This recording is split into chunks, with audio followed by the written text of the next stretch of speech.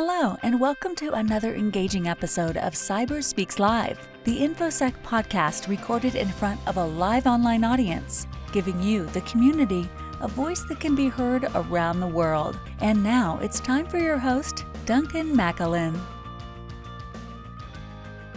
Good afternoon, good morning, or good evening, wherever you are listening from. My name is Duncan McAlin. I am InfoSec War on Twitter, and this is yet another engaging episode of Cyber Speaks Live, and we have a fantastic guest for you today that I cannot wait to get to. This one has been on my radar since I started this show. It's taken us several weeks to be able to get him here in live, to be able to have an open conversation with you folks that are lucky enough to be joining us live for these recordings. And that is what this podcast series is all about. Beyond the weekly topics that we decide to pick and choose and bring on industry-leading guest hosts with subject matter expertise on that area, we like to be able to engage with you, our live online audience that are joining us from around the world, and help give you a voice that can also be heard around the world. So with that, normally I like to open up the show talking about some of our cyber clusters of the week and just kind of backpedaling into what some of the major cybersecurity incidents have occurred in the week prior to us going live. However, since that is essentially the essence of today's entire episode, I'm going to skip that and just talk to the platform that we're joining you from, which is Zoom.us. Now, I'm not going to go through the normal rhetoric, but let's just say that Zoom might need to start turning a closer ear towards the cybersecurity and InfoSec community and not lash out against security researchers that are bringing vulnerabilities to the table in your platform and making recommendations on a more secured approach. When we talk about cyber incidents that occur, and Troy, this is one of the things that I do want to talk with you about. One of the key things that we need to focus on is our incident handling. As a cybersecurity consultant for the past 20 years of my career, one of the things that I always hear these organizations raise their hand and talk about is that they need to have a vulnerability management program. And there's a pretty well-structured approach that you can take to that to be able to help protect yourselves against being exploited with these known vulnerabilities. But what I don't often hear organizations raise their hand and ask about is, what is our incident response plan should our vulnerability management program fail us? Part of that is your communications plan and how you're going to communicate, who should be communicating, and what that message should be. Zoom, you got some work to do, folks. How you handled last week's vulnerability in the Mac client for your platform was grossly inappropriate, to say the least. So, if you want to take that offline with me, Zoom, I welcome that dialogue. I'd really appreciate having that conversation with you, but you damn near lost one of your customers as a result of that, and I suspect you have lost other customers as a result. So that's my opening monologue. Let me go ahead and get into introducing this week's special guest co-host, someone who actually, out of all the episodes that we've done thus far in season 1 of this podcast series, I don't actually need to have notes in front of me to be able to give you this guy's background and biography. Troy Hunt is just an awesome icon in our industry. He took something that seemed so simple and just made it such a profound impact on our industry and information and data protection at large. So Troy Hunt, a well-versed information security expert, based out of, well, whatever hotel room and country he decides to be in. I'm not even sure where he's at this week, but I'm sure he's going to fill us in here a bit. But he is an Australian. Um, like myself, multi-year award winner from Microsoft. He is a Microsoft Most Valuable Professional, as well as a regional director with Microsoft, which is another distinguished award given by them, and we're going to talk about some of those things as well. But what he is really known for, what has elevated his position in InfoSec and cybersecurity, is he is the founder of the HaveIBeenPwned.com website, and that is going to be really the basis of our discussion today. Is these cyber, or not even cyber, but data breach incidents that occur on almost a daily, if not every week basis, and how you are able to use Troy's service to be able to help protect yourself as an individual, or perhaps even your organizations out there. So without further ado, let me turn it over to Mr. Troy Hunt, HaveIBeenPwned.com. Troy, thank you for coming on to the show. Thanks, Duncan. It's just nice I made your life easy for the intro. That's just up to a good start. So where are you joining us from this week? This week is Norway, so I'm still in Oslo. We are recording this on what day is it? Wednesday 17. Just comes a blur. Wednesday 17 July, and I'm here in Oslo at the moment. I'm heading off to San Fran on Saturday, and then on to Vegas, and then on to many other things over the next few months as well. So at the moment it's Oslo. They tell me it's summer. There's some sun. It's not too bad today.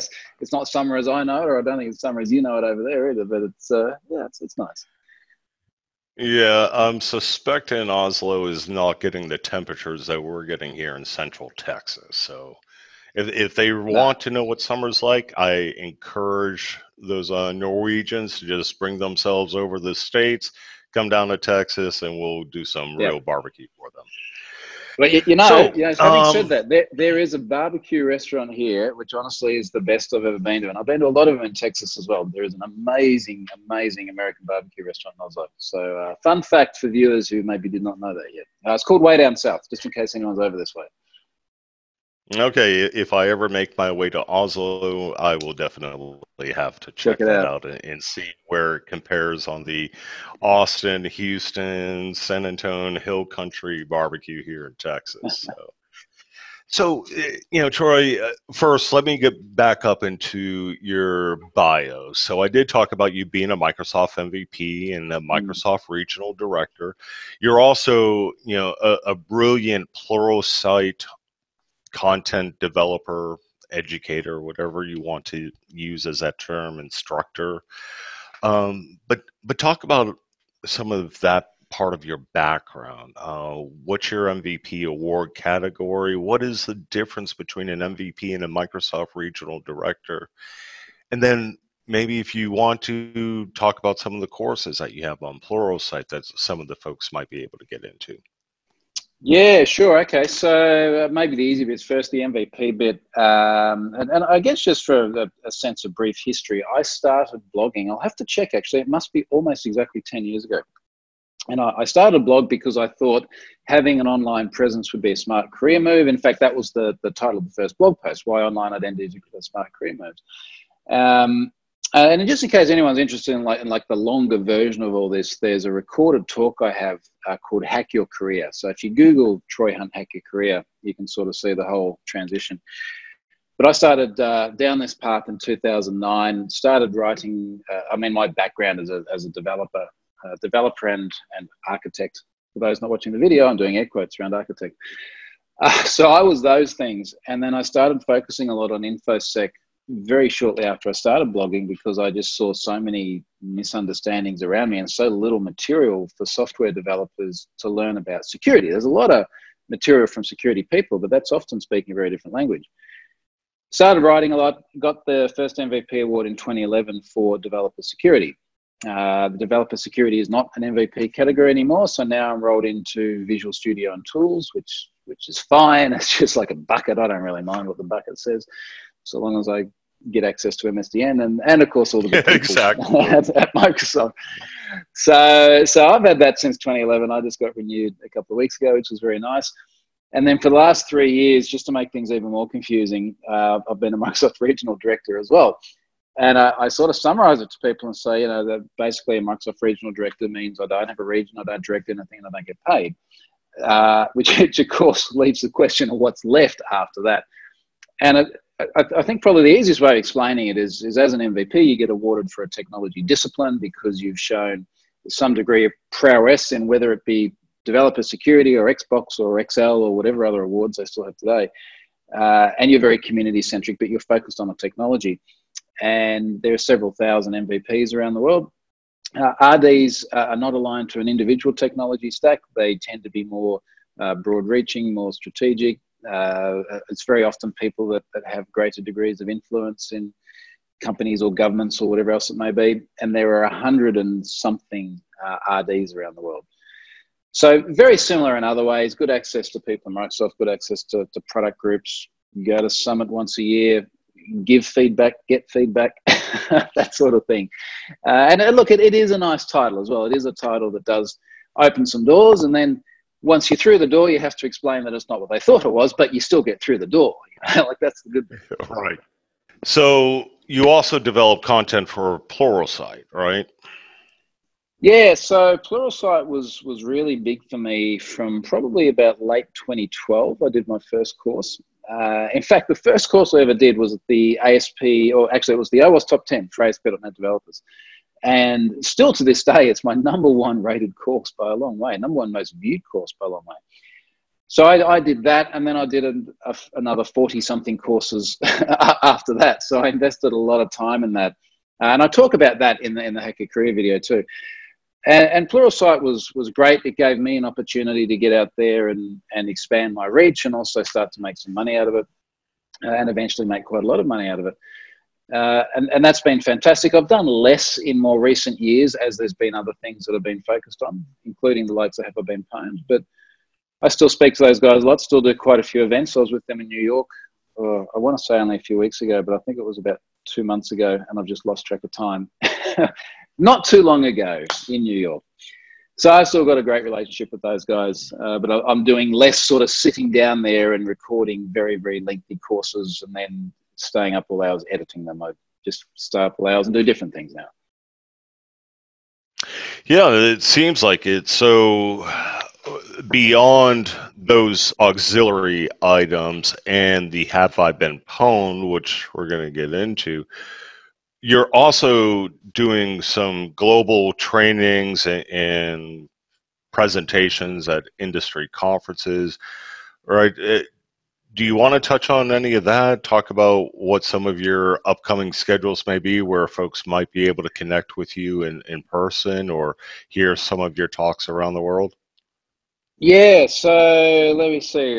So chronologically, well, actually, I've not told anyone this yet publicly, but I'm going to be at Black Hat DEF CON in Vegas in 1 or 2.5 weeks' time. So I'll be there. And, the really funny thing about it is this is the first time in a very, very long time I've gone to a conference without any real commitments. There's 1 or 2 little things I've got to do, but that's it. So I'm going there without having to prepare a talk or do anything like that. I'm not doing any training. I'm just literally going to go there and go to the event. I actually bought a ticket to DEF CON the other day. I think it's the first time I've paid for a ticket to an event. It was only a few $100, but the first time I paid for a ticket in a very long time.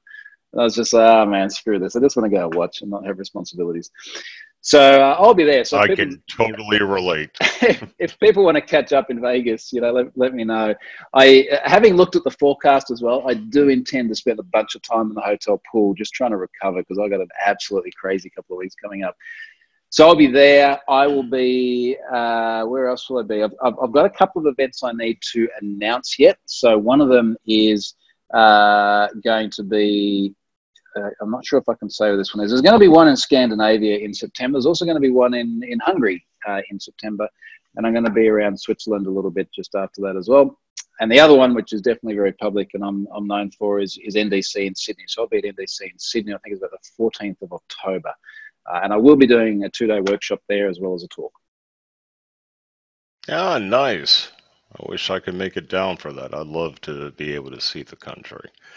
So not Okay, bad. so One hop from Dallas. You can do it. yeah, it's just a hell of a hop, though. So I kind of like to do something with our guests before we get into the meat of what we're really here to talk about. And that's just to be able to help our audience connect with our guest a little bit deeper, get to know them a little bit better. I like to ask the one question. What is it about Troy Hunt, some little factoid or little nugget about you that they might not be able to otherwise find out on their own? Tell us something about yourself. So you gave me a heads up about this about an hour ago, and I had a bit of a think about it, and I was wondering if should there be something about my personal life which is deep and insightful or something like that. And I realized one of the things many people probably don't know, but I'm sure it resonates with a lot of people, is I actually dropped out of university to go and actually do what I guess the precursor to what I do today. So I went to university, let's just say some years ago now, around the beginning of the World Wide Web as we know it, mid 90s. And when I started at university, that was the first time I saw the web. So this was in 1995. People look at my LinkedIn profile and figure it out anyway. So I started there and I saw the web and I was like, this is amazing. I've got to do this. I've got to get on this thing. I've got to build some stuff. I'm at university. I'll just go and do a subject on web development and I'll learn. And you can't. Well, you couldn't back then. There was nothing on web development. And as I progressed, I was doing stuff like COBOL and database design and all this other kind of... I had to do chemistry and discrete mathematics and things I just hated. So instead, I went and bought HTML for Dummies. And I literally still have the HTML for Dummies book on my bookshelf back home. And I remember I was traveling to my grandparents at the time I bought it. I'm just sitting on the bus reading the book, learning HTML. And then as I progressed through the years at university, I was starting to actually get work doing web development. And I started working with some people where I was actually starting to make a lot of money as well. And I was like, wow, this is amazing. Why do I need the university? And I got to about 80% of the degree complete. And I eventually just said, screw this. So yeah, we were .com times then as well. So I dropped out and never ever once looked back at all.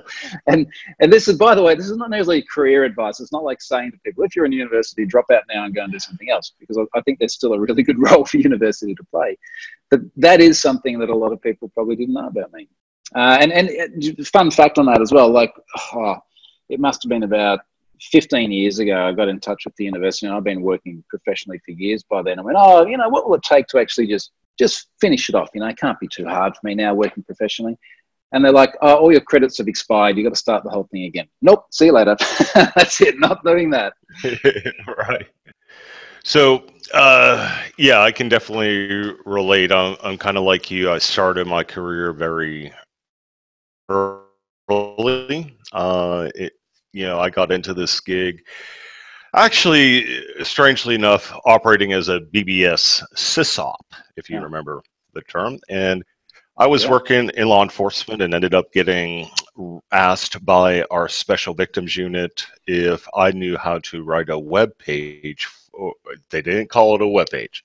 Do you know how to make one of those pages for the World Wide Web? Is how they asked it. And, it just kind of spawned from right there. And I was already married and already had 2 children at that time. And the whole university thing just wasn't in my wheelhouse.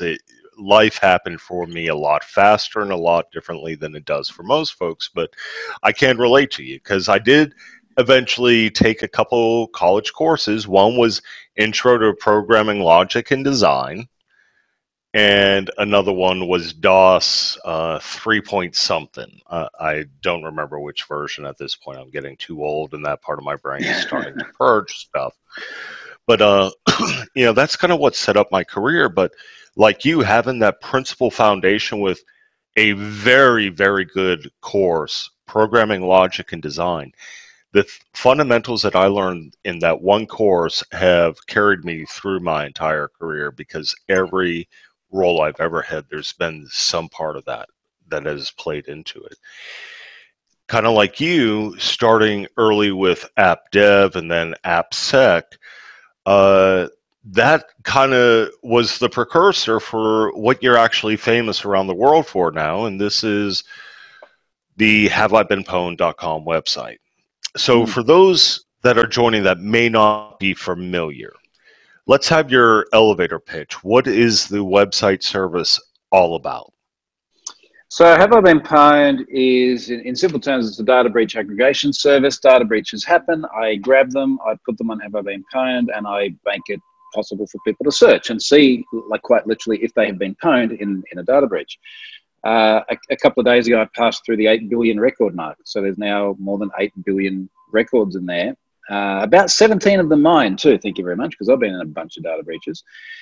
And then what happens over time is there's more and more data breaches. They go into Have I Been Pwned? People get alerts. The computer sitting right there at the moment is sending about another 40,000 emails for the latest data breach that had 40-something million people in it. So you can subscribe. It's all free. You just leave your email address, and then if I see you in a data breach, you get an email later on to say you've been pwned.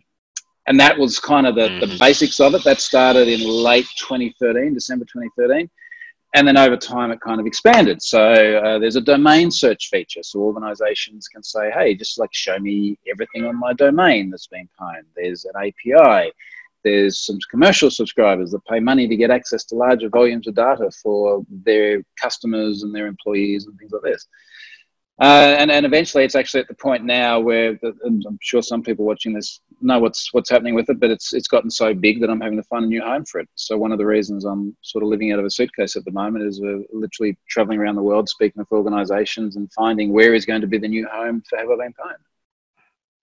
Yeah, those growing pains. I watched a couple really good websites like you were talking earlier, especially going through the .com boom and everything that took place. Internet.com was just buying up, website properties left and right. And one of them, I hated to see it happen because it ultimately led to the demise. And I'm praying that the result of your travels and these pitch talks and everything else, ultimately I'm praying for the best for Have I Been Pwned's future. And I mean that with complete sincerity.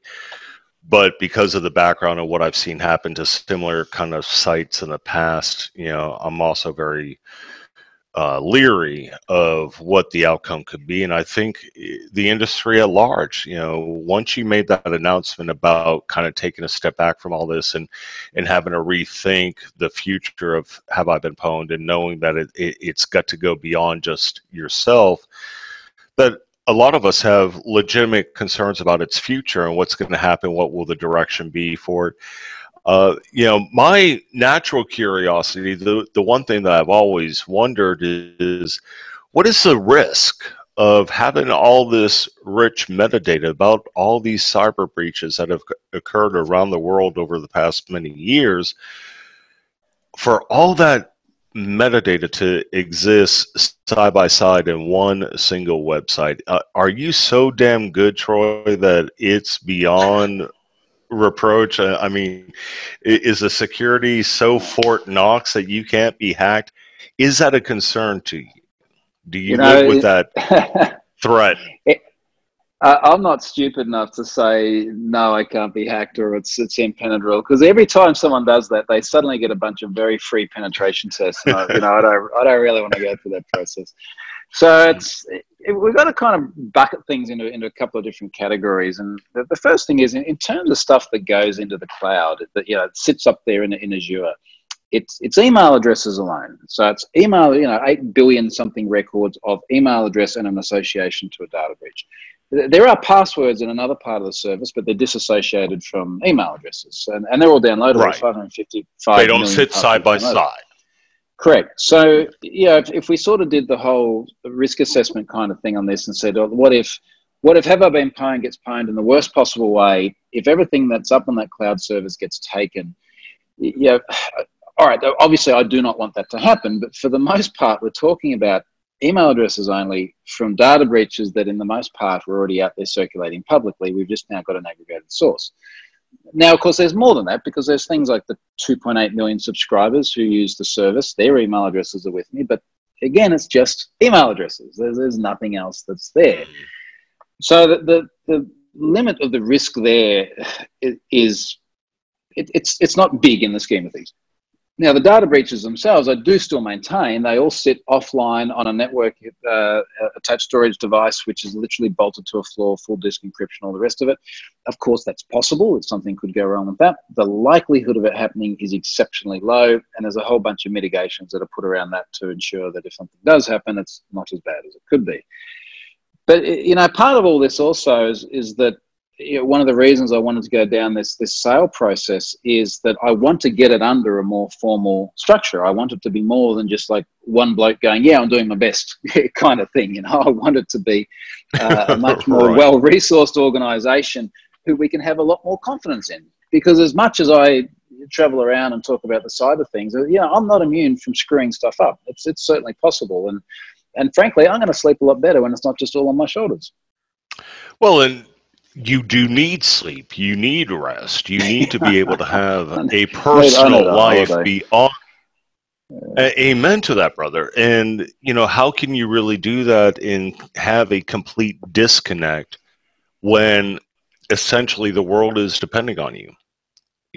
They have these subscriptions, they have these alert notifications, and they're depending on this service to be able to alert them immediately should we have another, cyber incident.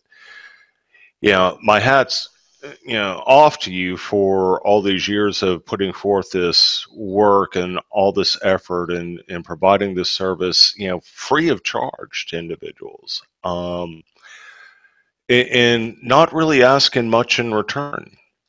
So thank you for that. But it has to have been taxing on you as a person and your own mental health. And I'm not saying you're crazy, but your own mental health and physical health, right? So, yeah, maybe it is time to take a little bit of a step back and bring in some additional resources and folks with equal expertise in this subject matter and be able to perhaps even make it stronger and better than it is today. So, as much as I am a little bit leery of what the future may hold for it, I'm also pretty optimistic as well. So it's mixed emotions, and I'm praying for the best for you. And I mean that with complete sincerity. Look, first of all, thanks. A lot of what you said is very true. I guess one thing that, in terms of being leery about the outcome, one thing to make clear to everyone at the moment is I'm in full control of the process. So there's no duress. There's no, like not being sued or anything like that. I don't have to get rid of it because of whatever other reasons you can think of. It's literally exactly what I want to do on my own terms. So there has been a huge amount of interest, as people can probably imagine, in the service. And it is a very formal process that we're going through at the moment. KPMG is running this mergers and acquisition process for me. The reason I'm going to San Fran next week is I got to sit down face to face with a whole bunch of companies and literally talk about what Have I Been Pwned might look like with them. And there are many companies that many people here are very familiar with. Obviously can't say who they are, but eventually you'll hear who one of them is at least. So I get to choose. And my hope is that when I sit down there face to face with these organizations, I get to sort of say, how are you going to help me fulfill that vision I have for Have I Been Pwned? How are we going to take this thing together, make the world a better place, do better things? Now, I've also got to have enough confidence that they're going to fulfill on that promise too, because I don't want to sort of get to a situation where I turn around, later this year and someone goes, here's your bag of money, now we're going to do something crazy with it. I'm very, very conscious about that. And part of the formality of this process is that we're really carefully looking at these organizations and going, look, how well equipped are they to actually deliver on the vision that we have? You touched on a couple of other things that were interesting too, and one of them was the mental health side of things. And honestly, like about January this year, I was really starting to get close to burning out. And I sort of sat there for a bit and went, am I burned out? No, I don't think I am, but I can see the point in the future if I don't make changes, I will be. And to the point earlier about this not being done under duress, I wanted to make those changes before I had to, and then I would be sort of pressed into a bit of a corner. So there was that. And then in terms of the physical health, paradoxically, I feel the best I have for many years, because particularly in Jan, when the stress went right up, my diet started improving. I mean, it was always good, but I just became a lot more focused on it, and my exercise levels increased a lot as well. I went out, and when I got home from the trip I was on at the time, I just went, that's it. Like, I'm playing tennis with a coach for an hour in the middle of the day, every single day, which is like temperatures at your place at that time of year in January in Australia. Right. I'm doing this because I want to just throw myself into something as hard as I possibly can, and force me to focus on that and turn my mind off from everything else. So my tennis improved a lot. I have my fitness levels improved, and I'm running a lot more now, and still playing a lot more tennis, and just trying to focus on my physical health, and that seems to have been helping the mental side of things as well. That's good to hear, and I'm glad for that. So you mentioned something I got to ask you, man. You talked about the reverse seasons, of course, being south of the equator and all that. You know, I have to ask the question, is it true that the toilets flush in the opposite direction in Australia, or do you just put that stuff out there to mess with us Americans? How much time do you really think I spend looking in the toilet? Like, I don't know. Maybe I should try that when I get home. If you're listening from Australia at 2:00 in the morning, give that a run. Let us know. Write in. Yeah, put it in the chat window. You've been watching too much Simpsons, mate. There you go. Or Friends, whatever the case may be. Okay, so back to Have I Been Pwned? Let's talk about the business elements of it. So for those that are listening in that may be part of a small to medium-sized business, Troy, what can they do to help protect the organizations without having to run around and have 50 people independently subscribe to the service? Yeah, so domain search is the obvious one there. Now, funnily enough, I do get a bunch of emails from people saying, hey, I would like to be able to search across my whole domain. How do I do it? And then I say, you go to the website and you click on the link that says domain search at the top of the page. So I don't know what it is, but it is alarmingly common that people don't realize that that's there. There is a link. It says domain search. Click it. You verify that you can control the domain. So you can either upload a file to the site, you can add a meta tag, there's a TXT entry option for DNS, or you can get an email to one of several standard email addresses. You do that, demonstrates you're in control, you get to run a search, and then say, I do this for troyhunt.com. I can now see every single email address on troyhunt.com that's been a data breach, and subscribe so I get notifications as well. And that's all just freely accessible. So you can go and do that. That's an easy one. The other thing is, if you're running any sort of site that involves authentication, there's the Pwn password service. And the Pwn password service is 555 million passwords. I released a version 5 just earlier this week. 550 million passwords from previous data breaches. You can then use those to try and guide your users down a path of better password choice. So for example, GitHub uses it. So if you go and log yourself into GitHub, and you're using a password from Pwn Passwords, they'll say, hey, look, this is a password that's previously been in a data breach. It's at higher risk. Have I been pwned? Have seen it before? You probably want to choose a different one. So that's another good one. Can I interrupt there and ask a question just to elaborate? So again, back to something you said earlier on, these passwords are not sitting in parallel to usernames or email addresses. These are just a bulk, dump of all these passwords that have existed in some other breach. So it may be that you have a false, I don't want to say false. It may be that there's a report that password has been used in a prior breach, but it doesn't mean that it is your information, your email address, and your password. It's just that password itself has at some point been used by some individual that has been compromised as part of a data breach. Is that correct? Yeah, that's right. But let's play that train of thought through, because I think what you're starting to think there is it doesn't necessarily mean that someone's reusing their password. It might have been someone else's password, so, should we block it? So, first of all, if it's a genuinely strong password, now whether you're generating one out of a password manager or whether you're generating a passphrase, if it's genuinely strong, the chances of it ever having appeared anywhere else are exceptionally low. Now, what causes a password to be one that just coincidentally is the same as someone else used? You've both got dogs with the same name, or you went to the same university, or you've called your kids the same name, or something like that. They're factors which generally lead to bad password choices in the first place. So you having the same password as someone else in a data breach is almost certainly an indicator that it's a bad password. Of course, the other option is it's a good password, but it has already appeared in another data breach because you're using the same one everywhere, in which case it's also a bad password and you shouldn't be using that. Now, in fairness, there is a usability impact here, and people do need to consider where the threshold is. So Pwn Passwords does have a prevalence count for each and every password. So not only do you get to see if the password's been pwned before or not, you get to see how many times. So what I suggest to people who are a bit worried at the usability impact is pick your threshold. So if a password's been seen once before on a data breach, does that mean no one can ever use it? Well, maybe not. All right, what if it's been seen 1,000 times? You know, like if it's been seen 1,000 times, are you really sure you want someone using that password? Right. All right, maybe not. What if it's 50,000 times? Like, find your threshold, because there is a point where, regardless of how many uppercases and lowercases and characters and things it's got, it's just a crap password. And the likelihood of an account takeover successfully happening and then impacting not just the individual, but impacting you as a business, because you're the one that's got to wear the cost for helping people recover from account takeovers. The likelihood of that happening just starts to go up and up and up and up. So find your threshold there somewhere. And it's not always binary either. It's not like you're just not allowed to use this password. You might say, look, seen more than 1,000 times, you can't use it. Seen between 100 and 1,000 times, we're just going to give a little bit of guidance. You know, this is a password which has appeared in many data breaches before. Perhaps you'd like to choose a different one. Less than 100 times, maybe just silently flag the record.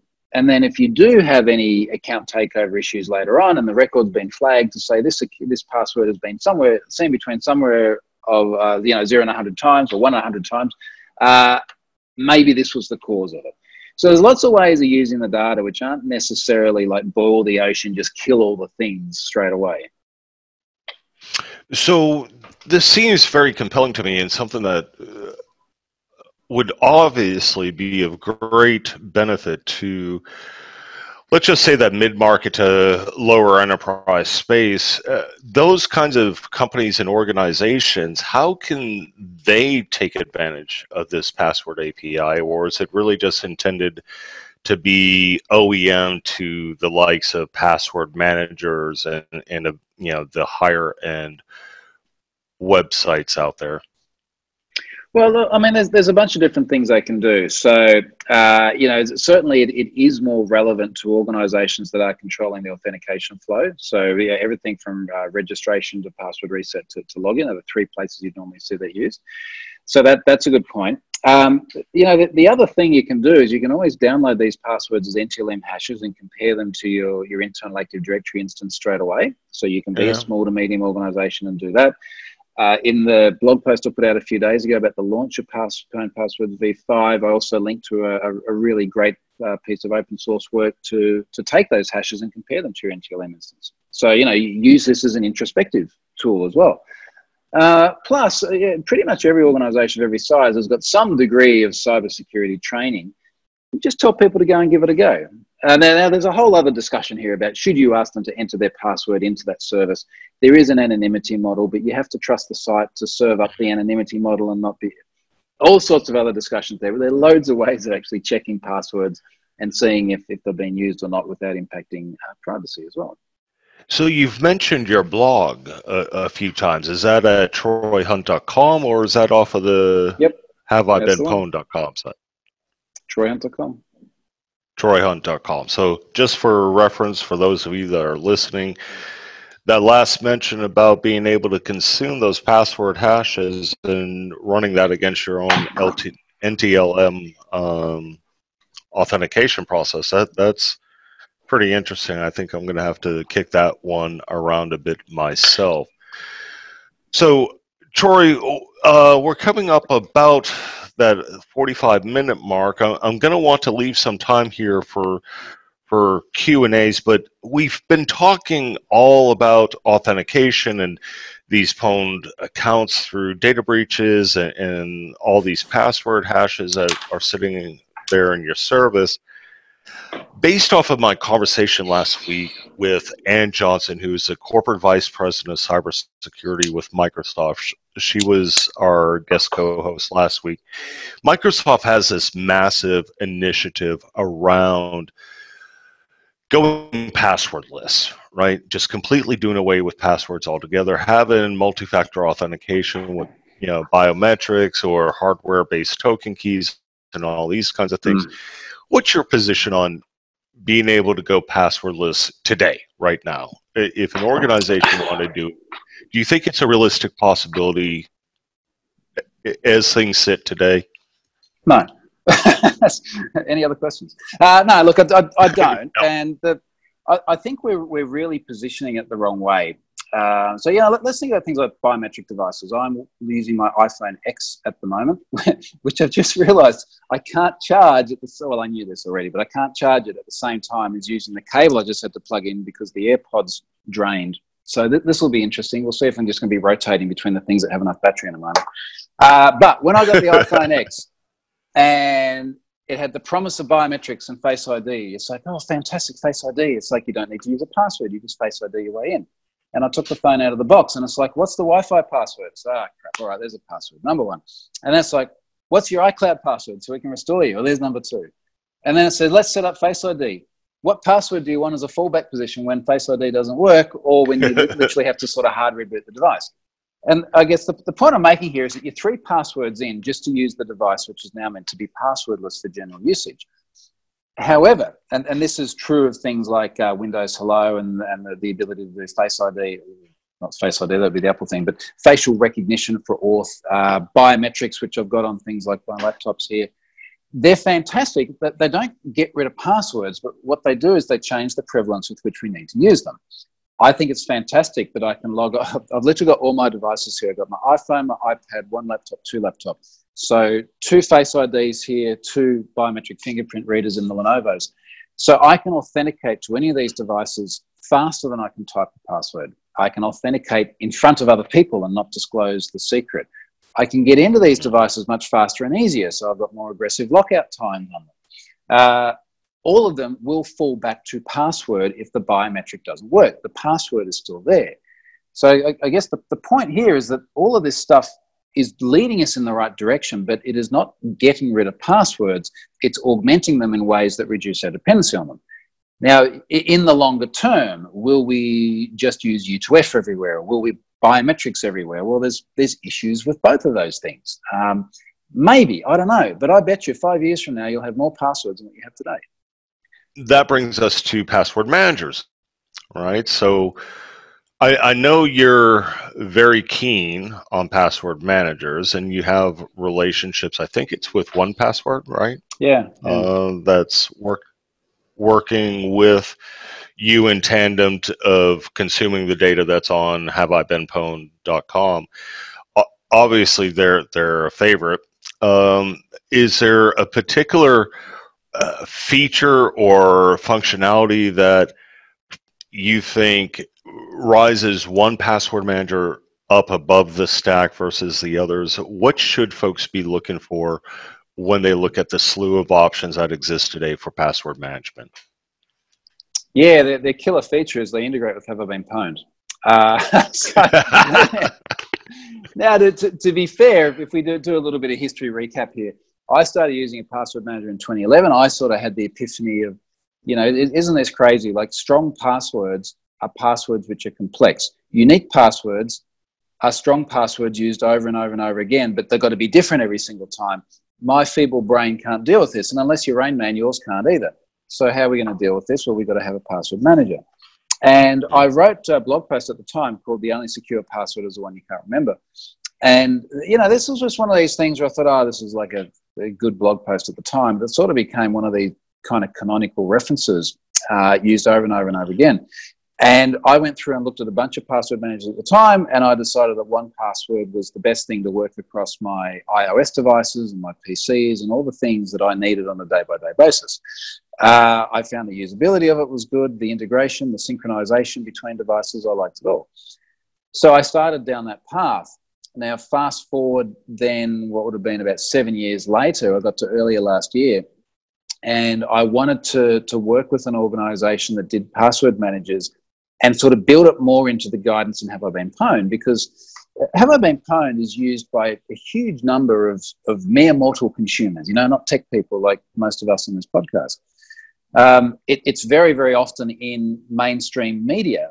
If I go back to January, that time where everything just escalated so much, I had about 10 million people on one day come to the site. Now, that's not 10 million technical people. It's probably 9.9 million everyday consumers, and then a small fraction of people that actually understand the technology things. So I wanted to sort of get away from saying, hey, you've been pwned, go and create strong, unique passwords. Good luck. I wanted to say, this is the tool that I use and the one that I trust, and this is what I think is the best option. So 1Password as a product now sits in there. And of course, that's been really great for them as well, because this is a point where someone has just gone, oh, crap, I've just realized I've got every password everywhere is the same.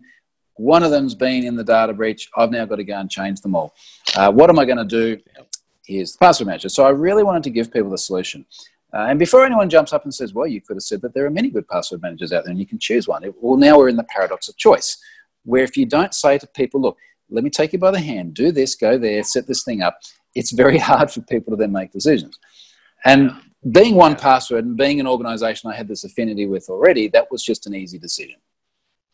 And I totally get that. Authoring the book that I am right now, Hackers and How to Stop Them, obviously password managers is a chapter in the book, and having to go through and evaluate each of those password managers, the top tier ones at least. There's loads of variance between them and things that resonated well with me in one that didn't quite work in another. So I can appreciate you taking one and just sticking with it and saying, okay, this is where I'm going to focus. That way I can walk folks step by step through the whole process, because getting those password managers set up, especially across mobile devices and multiple laptops, desktops, etc., not exactly the easiest thing. So if you do have those kinds of guides available for the average consumer like you're talking about, it makes it much easier for them. So thank you for that. Okay, so we are getting towards the end of the show. I'd like to go ahead at this point, if you don't mind, Troy, let's take a few questions from our chat panel, if that's okay. Let's do it. Absolutely. Okay, so Carol, I'm going to go ahead and mute myself, let you take over and address the Q&A queue. Okay, so we do have several questions today. Can everybody hear me okay? Troy, I just want to stop and take the time to say thank you very much for coming on. This has just been a long time coming, and I really appreciate you taking the time to do this. A threefold question, is there any news about the project? And you've kind of answered that already. You're going to San Fran next week. You'll be meeting with several people. So that's been asked. One is, what do you see for the future of Have I Been Pwned? Yeah. So I guess first of all, I've always run it very transparently. Everything from how I get the data to how I built the thing. There's a lot of blog posts up there just about the mechanics of how I built the service on Azure. And one of the things I really, really want to be as transparent about as I can is this process, this mergers and acquisition process. And I'm sort of sharing as much as I can right now. I hope that when I'm through this, I'll be able to go, look, here's a behind the curtain sort of reveal of a lot of the stuff that I had to go through to do this process.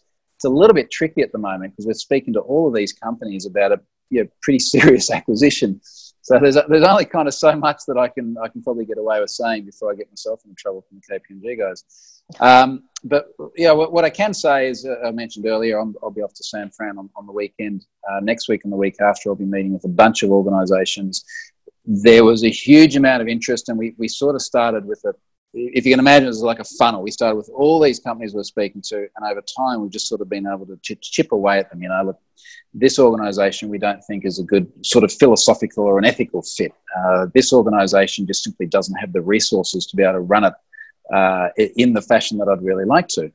And that kind of leads to the next part of the question, which was about the future of it. I want to build out a lot more stuff. And there's, for example, a good sort of situation here is I'm processing just ridiculous amounts of data at the moment to try and get data breaches loaded into Have I Been Pwned. If you've been watching the last few days, you would have seen there's quite a number of them. They're in the tens of millions, or there's one that was even over 100 million records. They're not so much trouble because they're known incidents which are in the press. They're still taking me on average probably 1 to 2 hours for every single one of those, but they're known incidents in the press. There's a huge amount of data that's sitting there which is not disclosed. These are data breaches where the organisation probably doesn't know about a lot of them. The individuals in them don't know about it. I'm probably in some of those for all I know. And I want that data processed. Like I want warm bodies that can just sit there and go through and process the data. I want processes where we can do disclosure better. Now, this is where I need more legal support, for example. I want to be able to have a situation where it's like, look, I've got someone's data. They're not replying.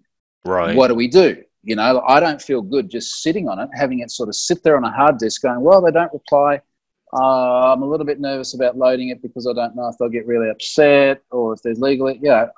There's got to be some form of structure where we can get more of this done. So I want to do that.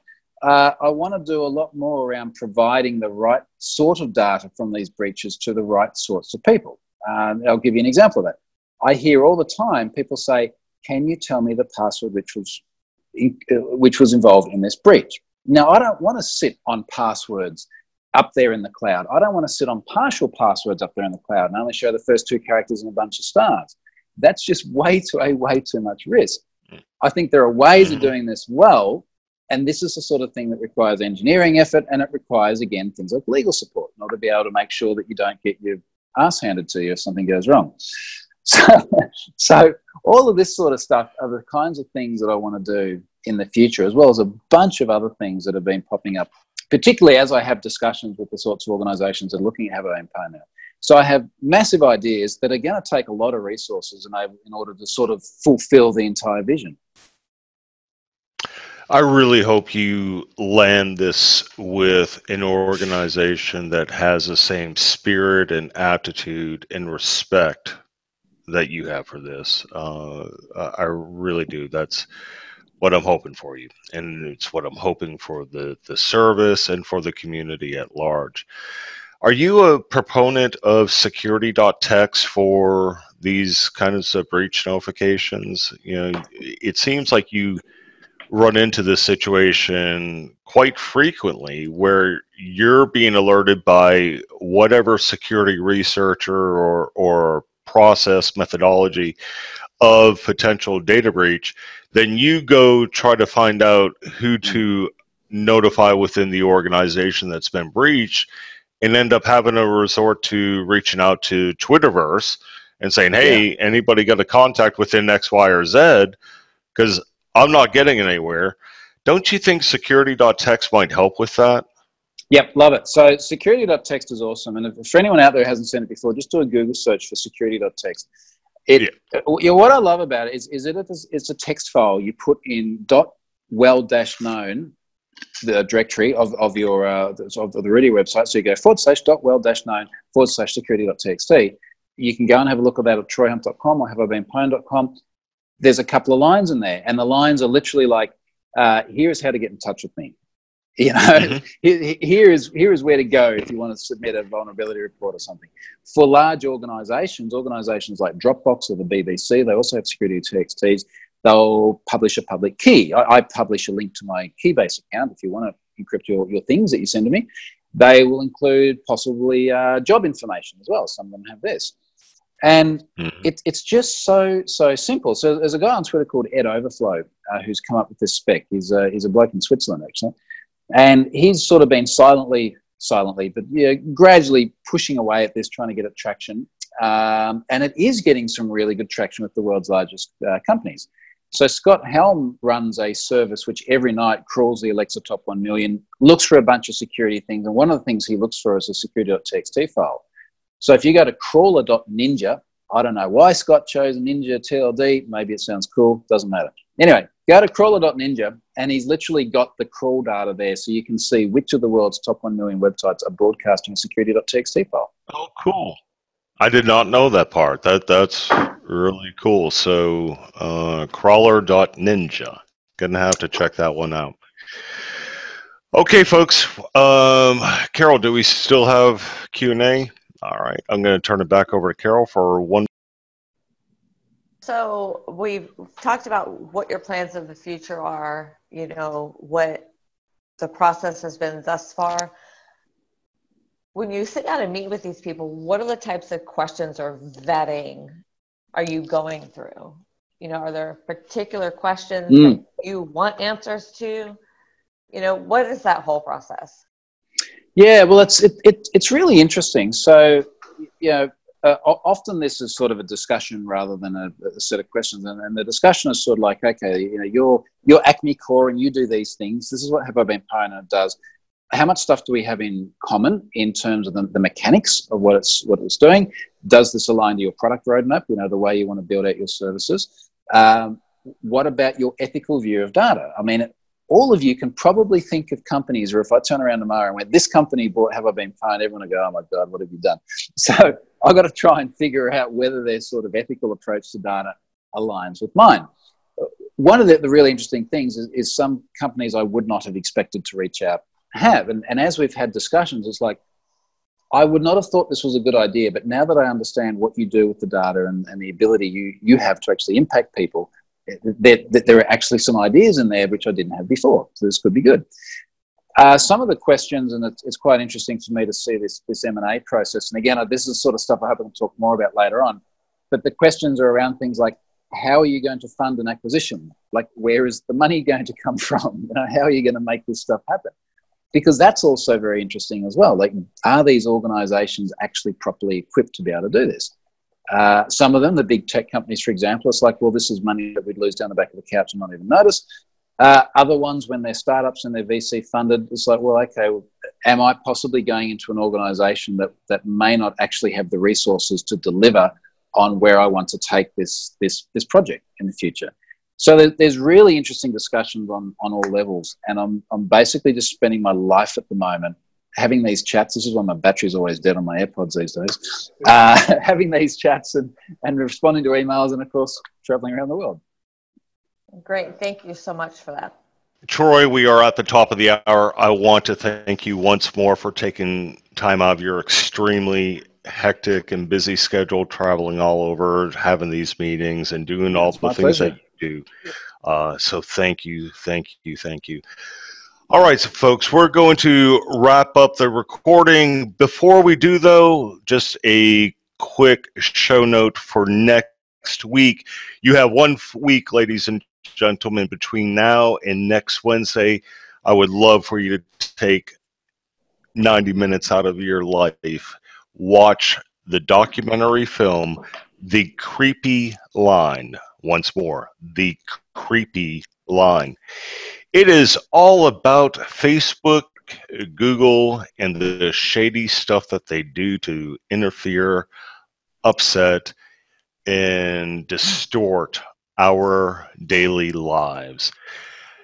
The reason I'm asking for you to watch that particular documentary is next Wednesday, I will be joined by Mr. M.A. Taylor, the director of The Creepy Line. He will be live here on Cyber Speaks Live, talking about data protection, data privacy, and what's been going on in recent years with these two Goliaths and using our data in their daily warfares.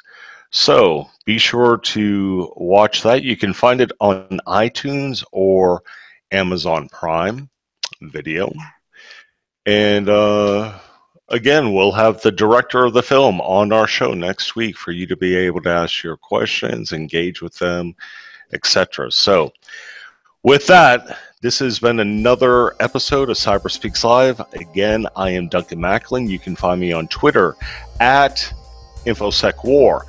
Troy, how can folks get in touch with you if they have other questions or want to take advantage of some of your businesses, services, etc.? So easy ones are troyhunt.com. All the blog things are there. HaveIBeenPwned.com or on Twitter at TroyHunt. All right. Thank you very much. And ladies and gentlemen, with that, this has been another episode of Cyber Speaks Live, and we are out. Thank you for joining us on this episode of Cyber Speaks Live. Remember to visit our blog at cyberspeaks.com to sign up for our newsletter of upcoming episodes and special guest co-hosts. If you'd like to be a guest co-host or sponsor the show, please email us at speakup@cyberspeaks.com. That's all for this week. And as always, stay safe and secure out there.